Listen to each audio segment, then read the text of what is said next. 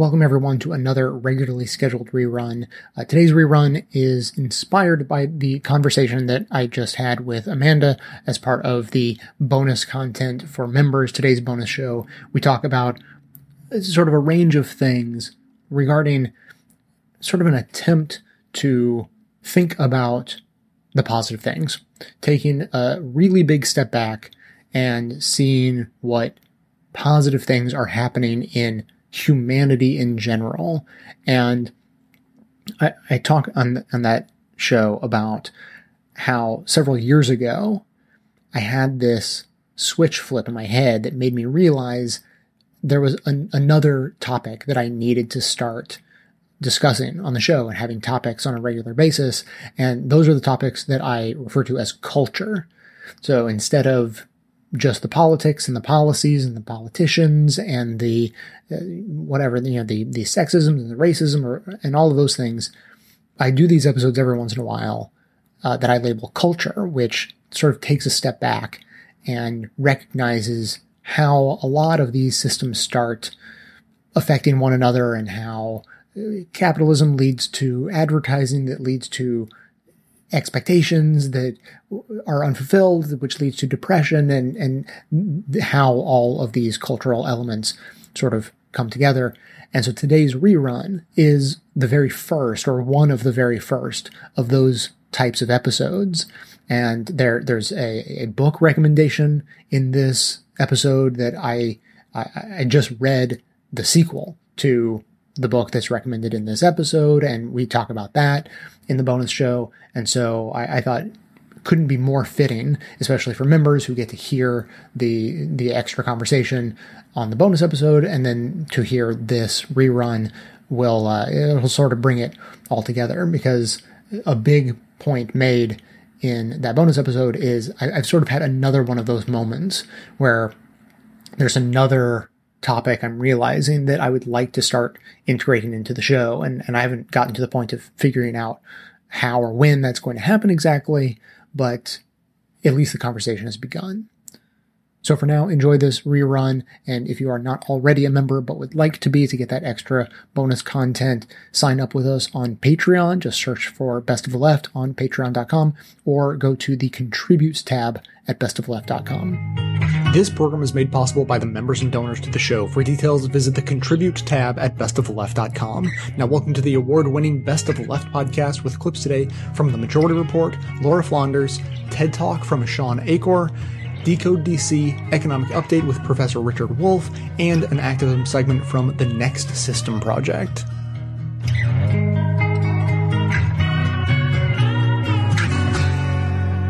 I called about a year and a half ago, and I discussed culture. And I was listening to Philip Mikowski, and you sort of touched upon how the profit motive and money had sort of overtaken all other values in the society, which is sort of what we were talking about a year and a half ago. I remember that conversation. Was that really a year and a half ago? I know, it seems like yesterday, but I think it was, probably summer. Yeah, last summer at some point. Okay. So anyway, I wanted to follow up, which is to say, I read some of the comments after you had posted that conversation on YouTube, and a lot of them were quite defensive. Like, who are you to say, what our culture should be, and are you really, demeaning or denigrating, everybody and our culture? And the answer to that is yes. I mean, yes. I think that we now have a culture that is unsustainable. And I think that for a variety of reasons, the left can no longer deal with the issue of culture. But by not addressing culture, what it really represents is sort of an abdication or an abnegation of our responsibility to change, which seems very much like a rightist kind of other blame, except that in this case, we're always demanding that corporations change or that our, politicians change. And once again, there's absolutely so little discussion on the left that this culture and the way that we live our lives is not sustainable. It's not good. It's not conducive to progressive causes and to progressive ideals. it's a rightist culture. That's a very corporate culture. It's about technophilia. It's about overconsumption, excess, selfishness, more, new, better, me.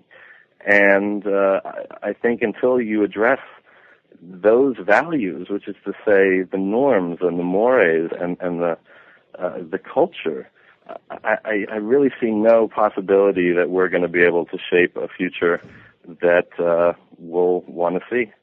You know, I think and just to remind people, it was Professor Philip Murawski, and he had a book. The title escapes me, but it was on basically the intellectual history of neoliberalism, and right.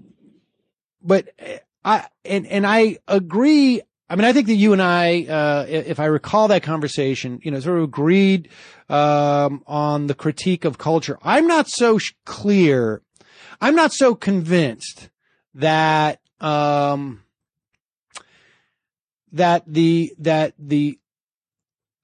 it follows, or that the political change, the societal change follows from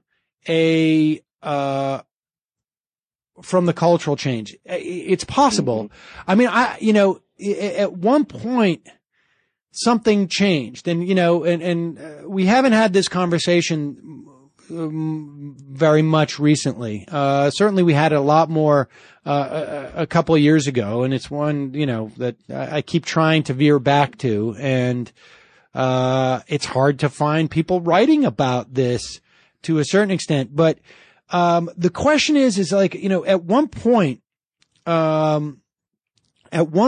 money became such an ascendant value that it trumped all of, because there was a counterculture, right? And there was a time, and for much of the 20th century where you could have value in a community as a producer of things, or as an organizer, or, without money being a marker of the quality of what you've produced. And you could be applauded, not necessarily in spite of the fact that you're not making money, although that was the case. So in other words, you could have actual independent film and be held in high esteem, even if there was no commercial successfulness of those films. And right. It is, not so much the case in our society anymore. And I mean, Naomi Klein's book, I think, talks about the unsustainability of our system, more broadly speaking, in light of climate change. And I think what you're talking about is, this culture that places material wealth and the pursuit of it as the highest ascendant value, even in areas that have traditionally not been about that, art and music. And I mean, it's I don't know if one would follow the other.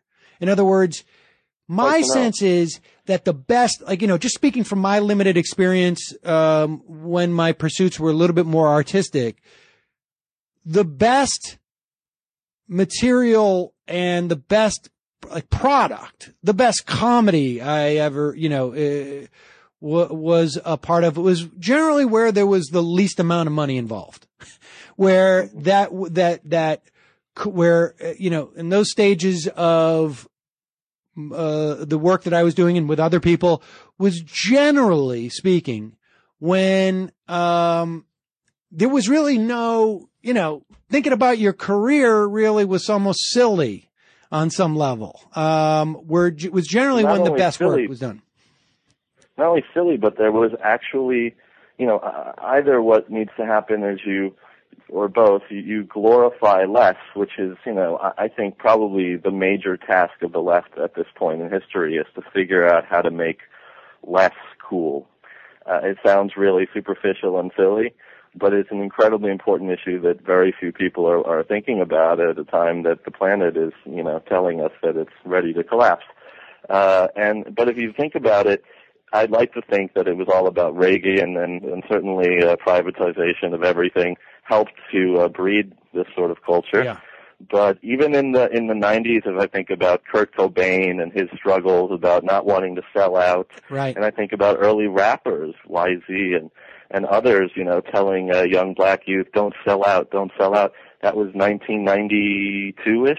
Right. And then, and then you had Biggie and you had Puffy, and then that was, the corporate culture, and that's how, basically hip-hop became corporatized and consumerized. But it's interesting that it wasn't that long ago that you still had these sorts of right. I mean, I remember. Frankly, I remember the feeling, going to see Nirvana, and maybe it was 91 or something during the Bleach tour, and people were getting a little bit upset that like they were getting big. And there was some of that, like, and maybe that dynamic exists today. I don't know. Because I'm not, but I don't get the sense that it is. I mean, now, like, sort of, but all right, here's just one thing to add into that. And then, we should continue to have this conversation because I think it's a good one. And again, if anybody knows any writing, around this, books, even if they're a little bit dated, send them to me at majorityreporters@gmail.com because I would love to get into this stuff. But, I noticed a piece today talking about how millennials, people born, I guess, 1985 to 2000 roughly, are using cars less. And there's no clear data as to why that's the case. It may have to do with just like they never were around when gas was cheap, or they're tending to live in cities more, or that they don't perceive cars as the status symbols that other generations have. They value their computer and their phones more than their cars, which, theoretically has to do with connectivity. I mean, it could be a different value. They connect with people online more. Nobody's quite sure why, but that's an example of a culture changing.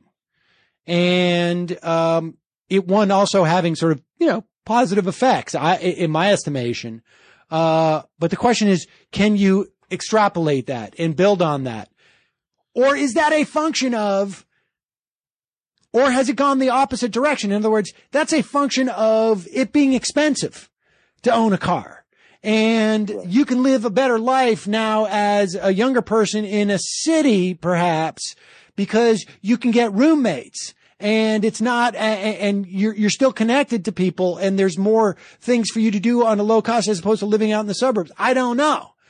But you see, my point there is that if it was the cost of gas and simply, the lack of money that people have to buy a nice car, so they're just not going to engage in cars as a status symbol, then the argument would be that broader policy decisions can affect the culture, as opposed to the culture saying we don't like cars anymore and then just them not buying cars. You see what I'm saying? Right. No, I hope that is the case, and I have seen something along to that effect that millennials are driving more, but I still see, unfortunately, less. Very much the same kind of consumerism. Generally, but and I still see, unfortunately, status symbols, especially kind of a compensatory consumerism, as someone who's been to ghettos of various races and creeds, and it doesn't matter if you're in Paraguay and the countryside where everybody's status symbol is a motorbike, or in Kansas where I was, where it's incredibly poor and everybody has a $20,000 house and an $80,000 souped-up Dodge Ram, or whether it's uptown in Harlem where, you see everybody wearing tags on their, hats or shoes to show that these are, brand new and were just bought. And so I still see a lot of that, unfortunately, and it's not anything to do with a specific race or anything like that, but I still see, unfortunately, that as Leonard Cohen once said, the rich have got their channels in the bedrooms of the poor. And I think that with TV, you still have, rich people in corporations sort of deciding the culture. Yep. And unfortunately, it's being fed into communities that and there's no pushback anymore. So, great call. But it's an interesting conversation. Thanks, Sam, and I'll keep thinking on it. All right, appreciate the call. All I need from you is a good conversation, 'cause it gives me sweet inspiration,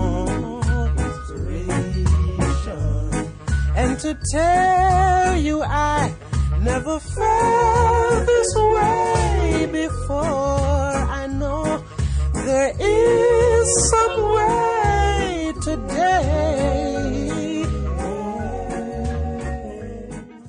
A new book just out on the Gilded Age calls ours an age of acquiescence. We've become a nation of acceptors, its author argues, willing to tolerate corporate crime and public poverty as inevitable outcomes of a system that's just rigged.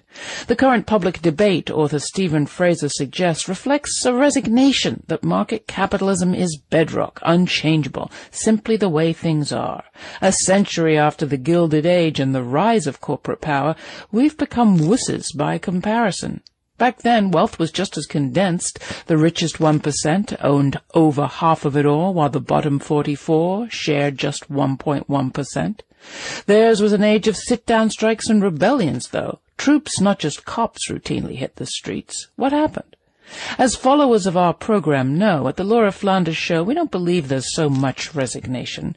There's more rising going on out there than our money media show. Still, there's truth in Fraser's case that 19th century unrest was fueled in part by a different frame of reference. To 19th century factory workers, the age of alienation was new.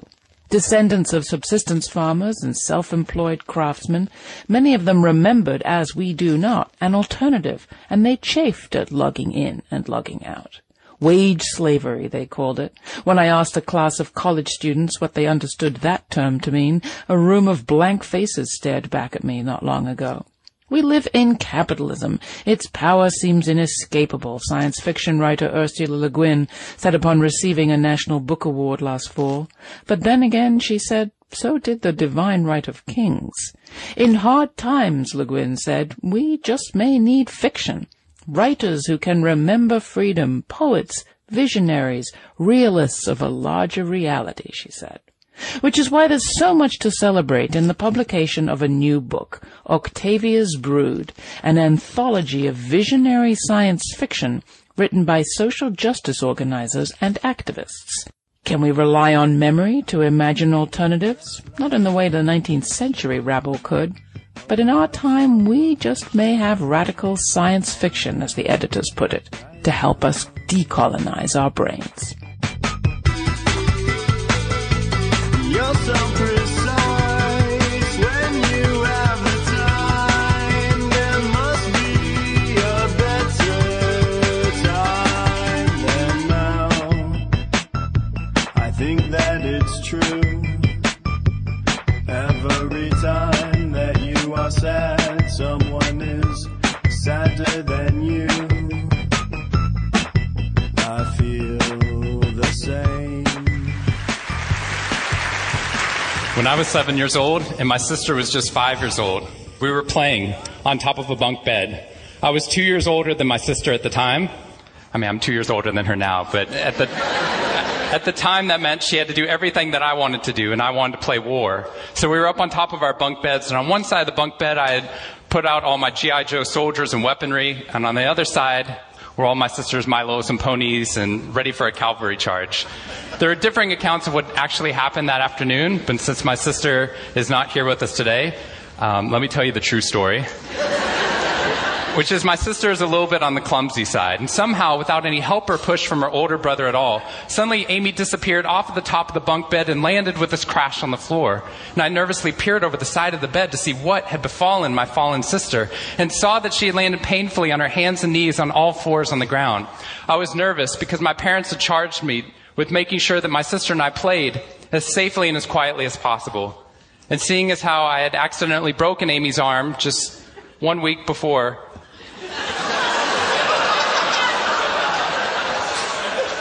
heroically pushing her out of the way of an oncoming imaginary sniper bullet. for which I have yet to be thanked. I was trying as hard as I could. She didn't even see it coming. I was trying as hard as I could to be on my best behavior, and I saw my sister's face this wail of pain and suffering and surprise, threatening to erupt from her mouth and threatening to wake my parents from the long winter's nap for which they had settled. So I did the only thing my little frantic 7-year-old brain could think to do to avert this tragedy. If you have children, you've seen this hundreds of times before. I said, Amy, wait, don't cry, don't cry. Did you see how you landed? No human lands on all fours like that. Amy, I think this means you're a unicorn. Now that was cheating because there's nothing in the world my sister would want more than not to be Amy the hurt 5-year-old little sister, but Amy the special unicorn. Of course, this was an option that was open to her brain at no point in the past. And you could see on my poor, manipulated sister's face conflict. As her little brain attempted to devote resources to feeling the pain and suffering surprise she just experienced, or contemplating her newfound identity as a unicorn. And the latter won out. Instead of crying, instead of ceasing our play, instead of waking my parents with all the negative consequences that would have ensued for me, instead, a smile spread across her face, and she scrambled right back up onto the bunk bed with all the grace of a baby unicorn. With one broken leg. What we stumbled across at this tender age of just 5 and 7, we had no idea at the time, was something that was going to be at the vanguard of a scientific revolution occurring 2 decades later in the way that we look at the human brain. What we had stumbled across is something called positive psychology, which is the reason that I'm here today and the reason that I wake up every morning. When I first started talking about this research outside of academia, out with companies and schools, the very first thing they said to never do is to start your talk with a graph. The very first thing I wanted to do is start my talk with a graph.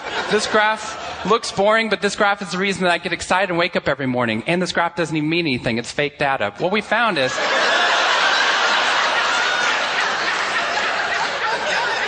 if I got this data back studying you here in the room, I would be thrilled because there's very clearly a trend that's going on there, and that means that I can get published, which is all that really matters. The fact that there's one weird red dot that's up above the curve, there's one weird in the room, you know who you are, I saw you earlier. That's no problem. That's no problem, as most of you know, because I can just delete that dot. I can delete that dot because that's clearly a measurement error. And we know that's a measurement error because it's messing up my data. So one of the very first things that we teach people in economics and statistics and business and psychology courses is how, in a statistically valid way, do we eliminate the weirdos? How do we eliminate the outliers? So that we can find the line of best fit, which is fantastic if I'm trying to find out how many Advil the average person should be taking, too. But if I'm interested in potential, if I'm interested in your potential or for happiness or productivity or energy or creativity, what we're doing is we're creating the cult of the average with science. If I ask a question like how fast can a child learn how to read in a classroom, scientists change the answer to how fast does the average child learn how to read in that classroom. And then we tailor the class right towards the average. Now, if you fall below the average on this curve, then psychologists get thrilled. Because that means you're either depressed, or you have a disorder, or hopefully both.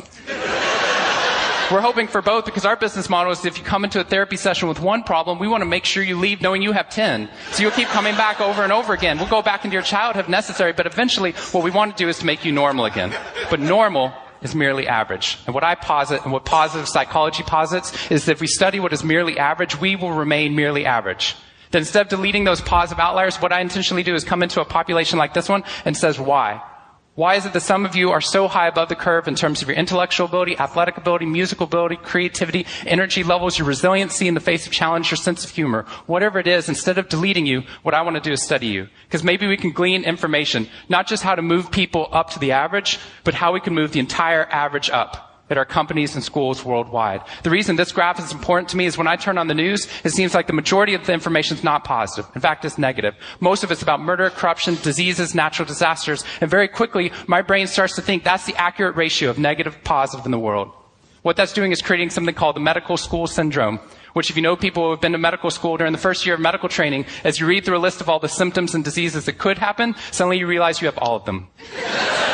I have a brother-in-law named Bobo, which is a whole other story. Bobo married Amy the unicorn. Bobo called me on the phone from Yale Medical School. And Bobo said, Sean, I have leprosy. Which even at Yale is extraordinarily rare. But I had no idea how to console poor Bobo because he had just gotten over an entire week of menopause. See, what we're finding is not necessarily the reality that shapes us, but the lens through which your brain views the world that shapes your reality. And if we can change the lens, not only can we change your happiness, we can change every single educational and business outcome at the same time. When I applied to Harvard, I applied on a dare. I didn't expect to get in, and my family had no money for college. When I got a military scholarship 2 weeks later, they allowed me to go. Suddenly something that wasn't even a possibility became a reality. When I went there, I assumed everyone else would see it as a privilege as well, that they'd be excited to be there. Even if you're in a classroom full of people smarter than you, you'd be happy just to be in that classroom, which is what I felt. But what I found there is while some people experienced that, when I graduated after my 4 years and then spent the next 8 years living in the dorms with the students, Harvard asked me to. Wasn't that guy. But what happened... I was an officer of Harvard to counsel students through the difficult 4 years, and what I found in my research and my teaching is that these students, no matter how happy they were with their original success of getting into the school, 2 weeks later their brains were focused not on the privilege of being there, nor on their philosophy or their physics. Their brain was focused on the competition, the workload, the hassles, the stresses, the complaints. When I first went in there, I walked into the freshman dining hall, which is where my friends from Waco, Texas, which is where I grew up, I know some of you have heard of it, when they come to visit me, they look around, they say, this freshman dining hall looks like something out of Hogwarts from the movie Harry Potter, which it does. This is Hogwarts from the movie Harry Potter, and that's Harvard. And when they see this, they say, Sean, why do you waste your time studying happiness at Harvard? Seriously, what does a Harvard student possibly have to be unhappy about? Embedded within that question is the key to understanding the science of happiness. Because what that question assumes is that our external world is predictive of our happiness levels. When in reality, if I know everything about your external world, I can only predict 10% of your long-term happiness. 90% of your long-term happiness is predicted not by the external world, but by the way your brain processes the world. And if we change it, if we change our formula for happiness and success, what we can do is change the way that we can then affect reality. What we found is that only 25% of job successes are predicted by IQ. 75% of job successes are predicted by your optimism levels, your social support, and your ability to see stress as a challenge instead of as a threat. I talked to a boarding school up in New England, probably the most prestigious boarding school, and they said, we already know that. So every year, instead of just teaching our students, we also have a wellness week, and we're so excited. Monday night, we have the world's leading expert coming in to speak about adolescent depression. Tuesday night is school violence and bullying. Wednesday night's eating disorders. Thursday night is illicit drug use. And Friday night, we're trying to decide between risky sex or happiness. I said that's most people's Friday nights.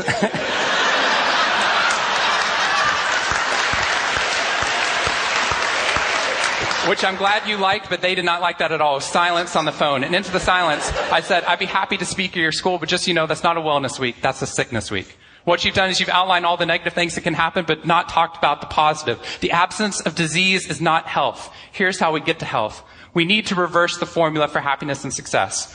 In the past 3 years, I've traveled to 45 different countries, working with schools and companies in the midst of an economic downturn. And what I found is that most companies and schools follow a formula for success, which is this. If I work harder, I'll be more successful. And if I'm more successful, then I'll be happier. That undergirds most of our parenting styles, our managing styles, the way that we motivate our behavior. And the problem is, it's scientifically broken and backwards for two reasons. First, every time your brain has a success, you just change the goalpost of what success looked like.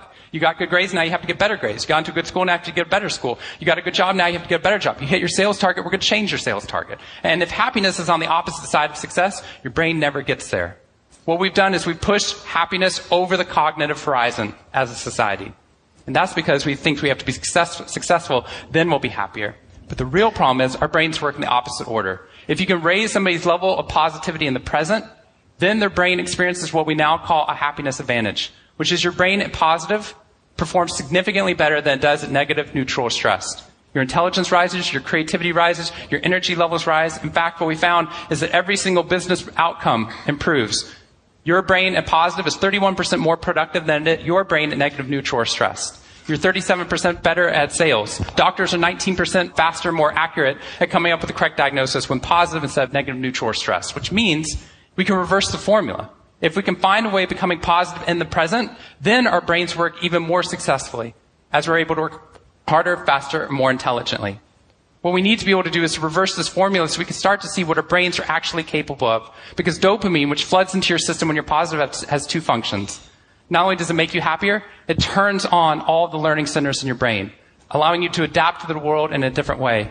We found that there are ways you can train your brain to be able to become more positive. In just a 2-minute span of time, done for 21 days in a row, we can actually rewire your brain, allowing your brain to actually work more optimistically and more successfully. We've done these things in research now in every single company that I've worked with, getting them to write down 3 new things that they're grateful for 21 days in a row, 3 new things each day. And at the end of that, their brain starts to retain a pattern of scanning the world not for the negative, but for the positive first. Journaling about one positive experience you've had over the past 24 hours allows your brain to relive it. Exercise teaches your brain that your behavior matters. We find that meditation allows your brain to get over the cultural ADHD that we've been creating by trying to do multiple tasks at once, and allows our brains to focus on the task at hand. And finally, random acts of kindness or conscious acts of kindness. We get people, when they open up their inbox, to write one positive email praising or thanking somebody in their social support network. And by doing these activities and by training your brain just like we train our bodies, what we found is we can reverse the formula for happiness and success, and in doing so, not only create ripples of positivity, but create a real revolution. Wake up, you have an operation. Ideas above your station. Too much reality. Here at Best of the Left, we know that it's not enough just to stay informed. You need to get active if you actually want to change the world for the better. That's why we promote great activism opportunities every chance we get. Also, I can only reach so many people on my own, but with your help, we can extend that reach. The episode show notes are most likely available on the device you're using to listen right now, and if they're not, you can see them on the website. Simply click the title of any segment you want to share and then easily post it to your social networks or send it directly to friends. You joining these actions and helping amplify the show to get even more people involved is critical to our mission to change the world for the better. Get started right now in the show notes on the device you're using, or visit the website from any device at bestoftheleft.com. Everybody loves a happy ending. Don't you just love a happy ending? Oh yeah, so do I. And all your love will shine on everyone. I'm going to do what I think is a big favor for you in this podcast, and you can thank me later. I'm going to introduce you to Yuval Noah Harari, the author of Sapiens, A Brief History of Humankind. I'm going to abandon journalistic detachment for just a moment to say that this is the most stimulating work of nonfiction I have read in years. Sapiens was published in Hebrew in 2011. It's been translated into 26 languages, and now it's out in English. It's a bestseller in Europe, Africa, and Asia. Harari is a historian at the Hebrew University of Jerusalem, but he doesn't fit into the usual academic boxes. The very idea of writing a history of the species is itself an audacious and even grandiose notion, especially when the author is still in his 30s. The genius of this book is in the questions it asks. Two very important things is that this book tries to give the entire picture of history from the very beginning up until the 21st century, and actually going even into the future, trying to see what are the possibilities ahead of us. And in doing so, the book combines insights from biology with insights from history and from the humanities. My basic understanding is that you can't really do history without biology, but biology isn't enough. It's just the basis.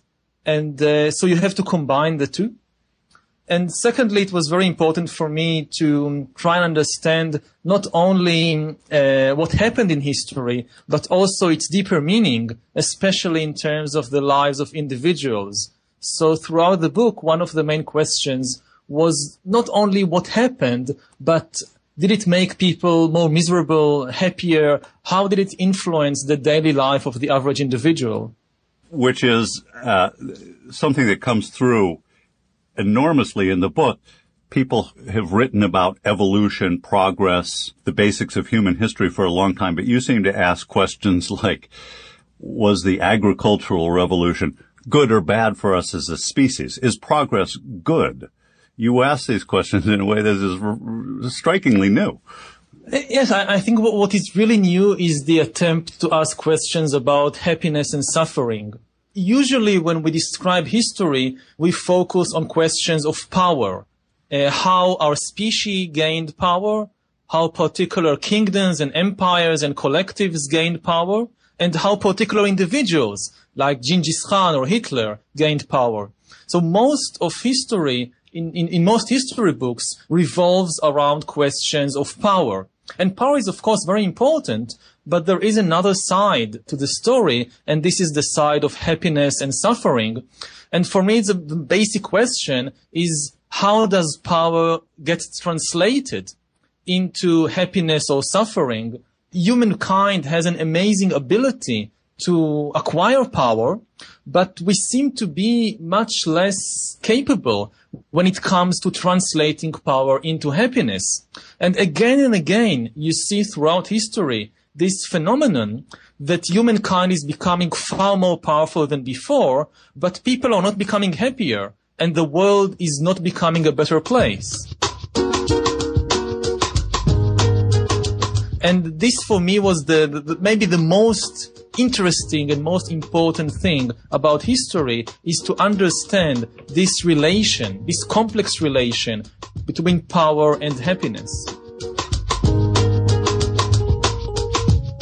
Why is it this vicious cycle of progress versus happiness? Well, there are three main mechanisms that scholars have identified. First of all, happiness does not really depend on objective conditions. Happiness depends far more on expectations. We are happy not when things are good, but when our expectations are fulfilled. And the problem with progress is that when conditions improve, expectations also increase. There is, for instance, the example of the Arab Spring and the revolution in Egypt in 2011. Mubarak resigns. Tahrir Square responds. About an hour after the news is announced across the square, that wall of sound is still there, barely diminished. If you think in objective terms about the living conditions of the average Egyptian, things were never so good as under Hosni Mubarak. Nevertheless, as we all know, Egyptians were not terribly happy with the Mubarak regime. They made a revolution and toppled him, and now they are probably disappointed with the results of that as well.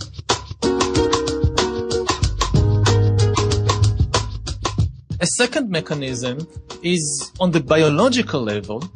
What really determines human happiness or misery is not events in the outside world, but it is the condition of our biochemical system within our body. We still have basically the same biochemistry as in the Middle Ages or in the ancient world. And because what determines our happiness or misery is the biochemistry, not the economy, not politics, so things haven't really changed, despite all the enormous historical and technological progress of humankind.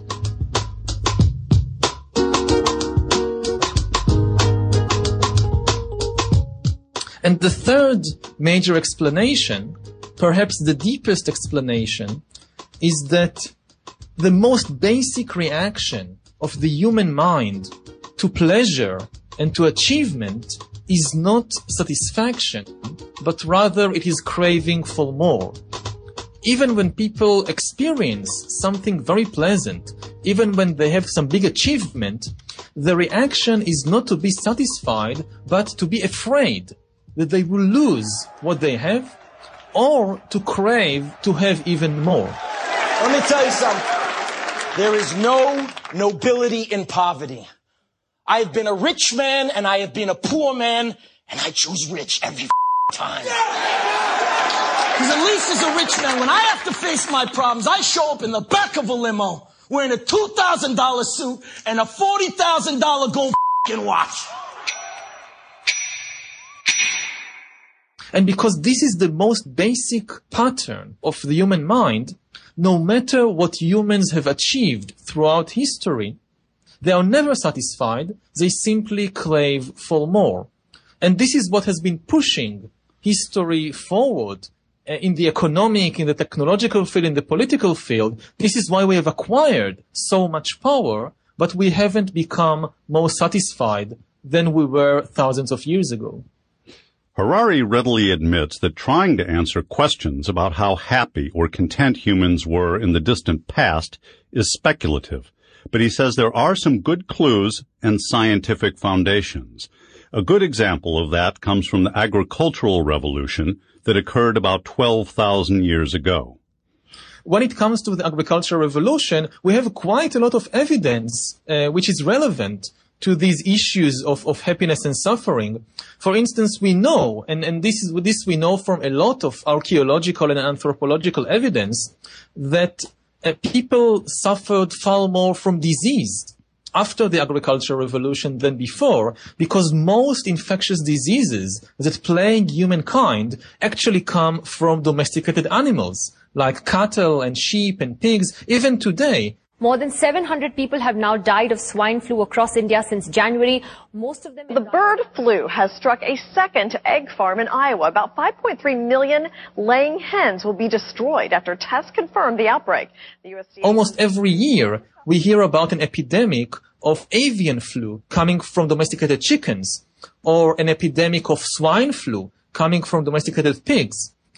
Prior to the agricultural revolution, hunter-gatherers subsisted by eating dozens of different species of animals and plants and mushrooms and berries and nuts and so forth. So they got a very rich and balanced diet with all the nutrients and minerals and vitamins they needed. In contrast, most peasants, for much of history, subsisted on a single staple crop, like wheat in the Middle East, or potatoes in South America, or rice in East Asia.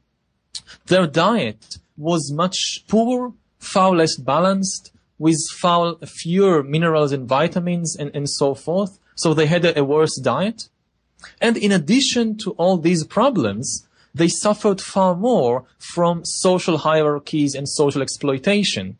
In small hunter-gatherer tribes, there was very little room for social hierarchies and exploitation. But once you have the agricultural revolution, you witness the rise of cities and kingdoms and empires, and very big gaps between a very small elite that monopolizes most of the wealth and the vast majority of the population. If we adopt the viewpoint of a Chinese peasant in the Middle Ages, or even of working class people today in the world, suddenly the agricultural revolution seems like a far worse idea. There are hundreds of millions of people today in the world that live much harder lives than their ancestors tens of thousands of years ago. You go insane, sane, in an insane world. Insane world. Just when you thought you're not able to cope, I'm here to tell ya you're our only hope.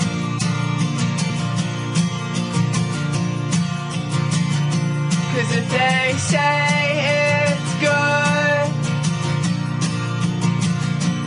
but it feels bad, then you probably started now on your own path. Revolutions in history have overthrown systems that people couldn't stand anymore. Slavery was overthrown. Here in the United States, we had a civil war, which was the form of the revolution which overthrew slavery, made slavery illegal, as it is now written in that amendment of our Constitution. Feudalism, the system that existed for 1,000 years or more in Europe, with lords and serfs, that was overthrown by a revolution, one we celebrate, called the French Revolution of 1789. And finally, capitalism faced a revolution. In 1917 in Russia, in 1949 in China, and so on. A revolution in which people, calling themselves socialists, said we can't stand capitalism anymore and we're building another system. In the case of slavery, feudalism, and capitalism, passions were raised. These revolutions were thought to usher in, by their leaders and by their followers, a realm of freedom, of democracy, of human liberation. And in the name of those things, those revolutions were carried out. People rallied to that cause, hoping for that liberation and freedom. But it didn't come. Sure, did people get a better life? Absolutely. Slaves were freed. Serfs were freed. And in the revolutions against capitalism, people's education and medical care and housing were provided as a matter of right, something which still doesn't exist where private capitalism is dominant. So advances were made, make no mistake.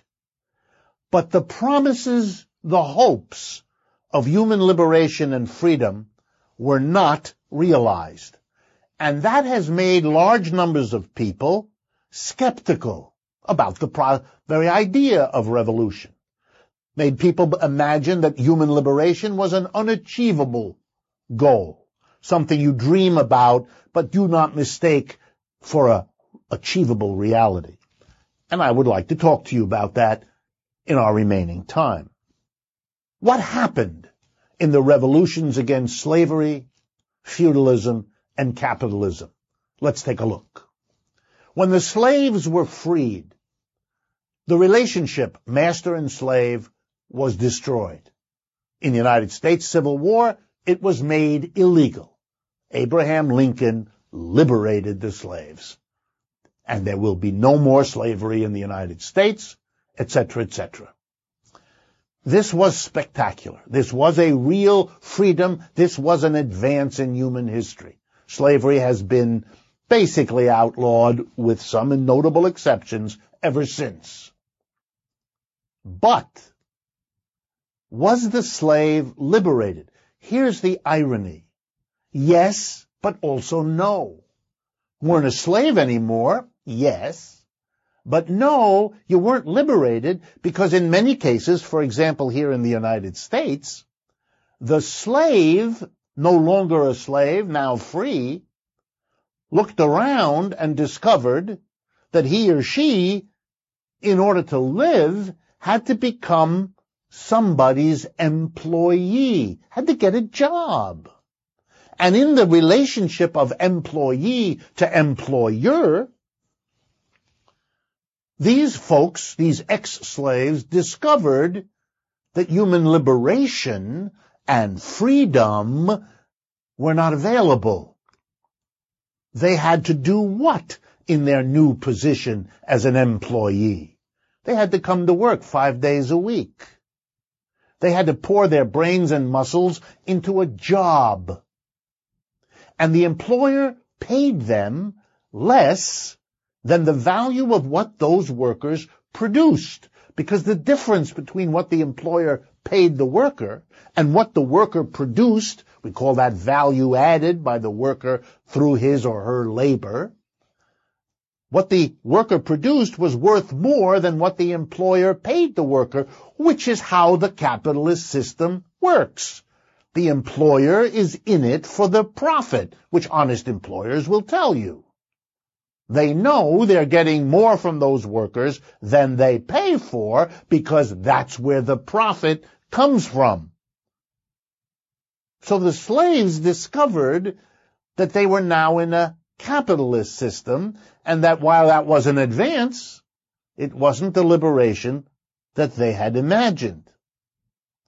Same thing for the feudal serf, tied to the land, subject to the landlord. From 500 AD to at least 1700 in Europe, feudalism is the dominant system. And eventually, the serfs rise up. They can't stand it. Took them 1,000 years in Europe. And in 1789, in the French Revolution, what were the slogans? Liberty, equality, fraternity. Liberté, égalité, fraternité in French. That's what those peasants wanted. Not just better food and shelter, that for sure, but also liberty, equality, and brotherhood. Well, they got the revolution. They overthrew feudalism. No more serfs tied to the land. People were free. No more landlord dictating what happened all the time. But they also got capitalism. And they discovered, the ex-serfs, that they were now employees and subject to the same lack of liberation that they had hoped for that I spoke earlier about in terms of the slaves. They were stuck in a capitalist system. Well, now let's finish the story. In 1917, the Soviet Union is born in a revolution against capitalism, the system of employers and employees, they thought. And they too spoke about freedom, equality, liberty, brotherhood, all of that. Again, like the revolutions against slavery, like the revolutions against feudalism. And what did they achieve? An advance for the Russian people? Of course there was an advance. In 1917, Russia was one of the poorest, most backward countries in Europe. 50 years later, after this revolution had settled in, the Soviet Union was the world's second superpower after only the United States. They had become a modern, powerful, industrial country. Their revolution had achieved a lot. But did it achieve liberty, equality, fraternity, and all of that? Unquestionably not. So unquestionably not that in 1989, the Russian people had had enough of this and went back to private capitalism. Well, what had happened was in the Soviet Union, and this is similar to what happened in other parts of what we used to call the actually existing socialist world, you had gotten rid of the private employer, but you had substituted the government employer. Instead of a board of directors of your company elected by the shareholders, you had a board of directors, whatever the name, selected by the governing Communist Party or the government.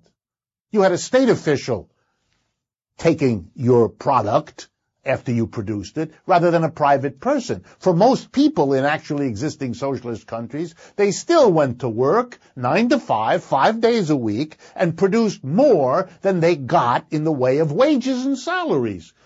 So they were in a state capitalist system, rather than a private capitalist system. But free of capitalism, they hadn't become. Now, is the lesson here that is the lesson we want to learn that you can't have a revolution that achieves liberty, equality, and brotherhood? Not at all.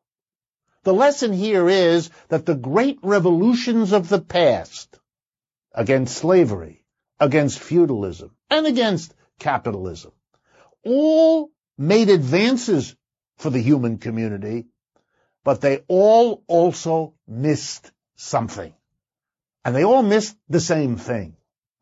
And the important lesson for those thinking about revolution in the world today is to make sure they don't miss the lesson of the past, that revolution is possible, that revolution makes gains, but also that the gains made by the past revolutions missed something that can't afford to be missed again. What is it? In a nutshell, here it is. If you want to make a serious run at liberty, equality, and brotherhood, you have to organize the production process so that those values are in it. And that means you can't have some people producing more than they get back, while other people get that extra without participating in producing it. The problem of slavery is that the slave produces a lot, the master gives the slave back relatively little, and keeps the rest for himself and to keep his system going. The problem with feudalism was that the serf produced more than he got to keep, and that extra was given to the Lord for his lifestyle. And the problem of capitalism is that when you go to work, you produce more than you get in a wage or salary. And that extra is the profit of the businesses, which they use to maintain their lifestyle, build their power, control the government, and so on. If you want that to change, you've got to change the organization of production. And the way to do that is to democratize it. to say that all production will be organized so that the workers who together produce it together decide what is done with the surplus or the profits they produce. Not some people get the profits while other people produce them. Not some people become wildly rich while everybody else is struggling to make ends meet. The minute you do that, you block the revolution from achieving the liberty, equality, and fraternity that was hoped for. This is not an impossible dream. Let me conclude by showing you why. In feudalism that lasted for 1,000 years in Europe, slowly, some manors, that's what they were called, where lords lived and serfs produced for them, some manors discovered over time small businesses arising.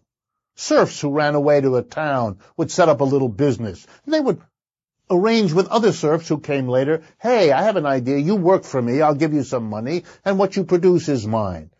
To make a long story short, inside of feudalism, little bits of capitalism began to grow. It was partly the breakdown of feudalism that enabled capitalist enterprises to get going, and eventually they got big, and eventually they contested and overthrew feudalism. In modern capitalism, worker co-ops, places where workers democratize the enterprise. They reject shareholders. They reject a board of directors of other people. They run the business themselves democratically. That's also developing all over the world, not just in Mondragon, Spain, not just in a collective of little businesses here or there. You know from this program I talk about it a lot. Those worker co-ops are the beginnings of a mass change, just like the little capitalist enterprises that grew up in the middle of feudal Europe were the beginning of what eventually blew up in the French Revolution as the end of feudalism. Think about it.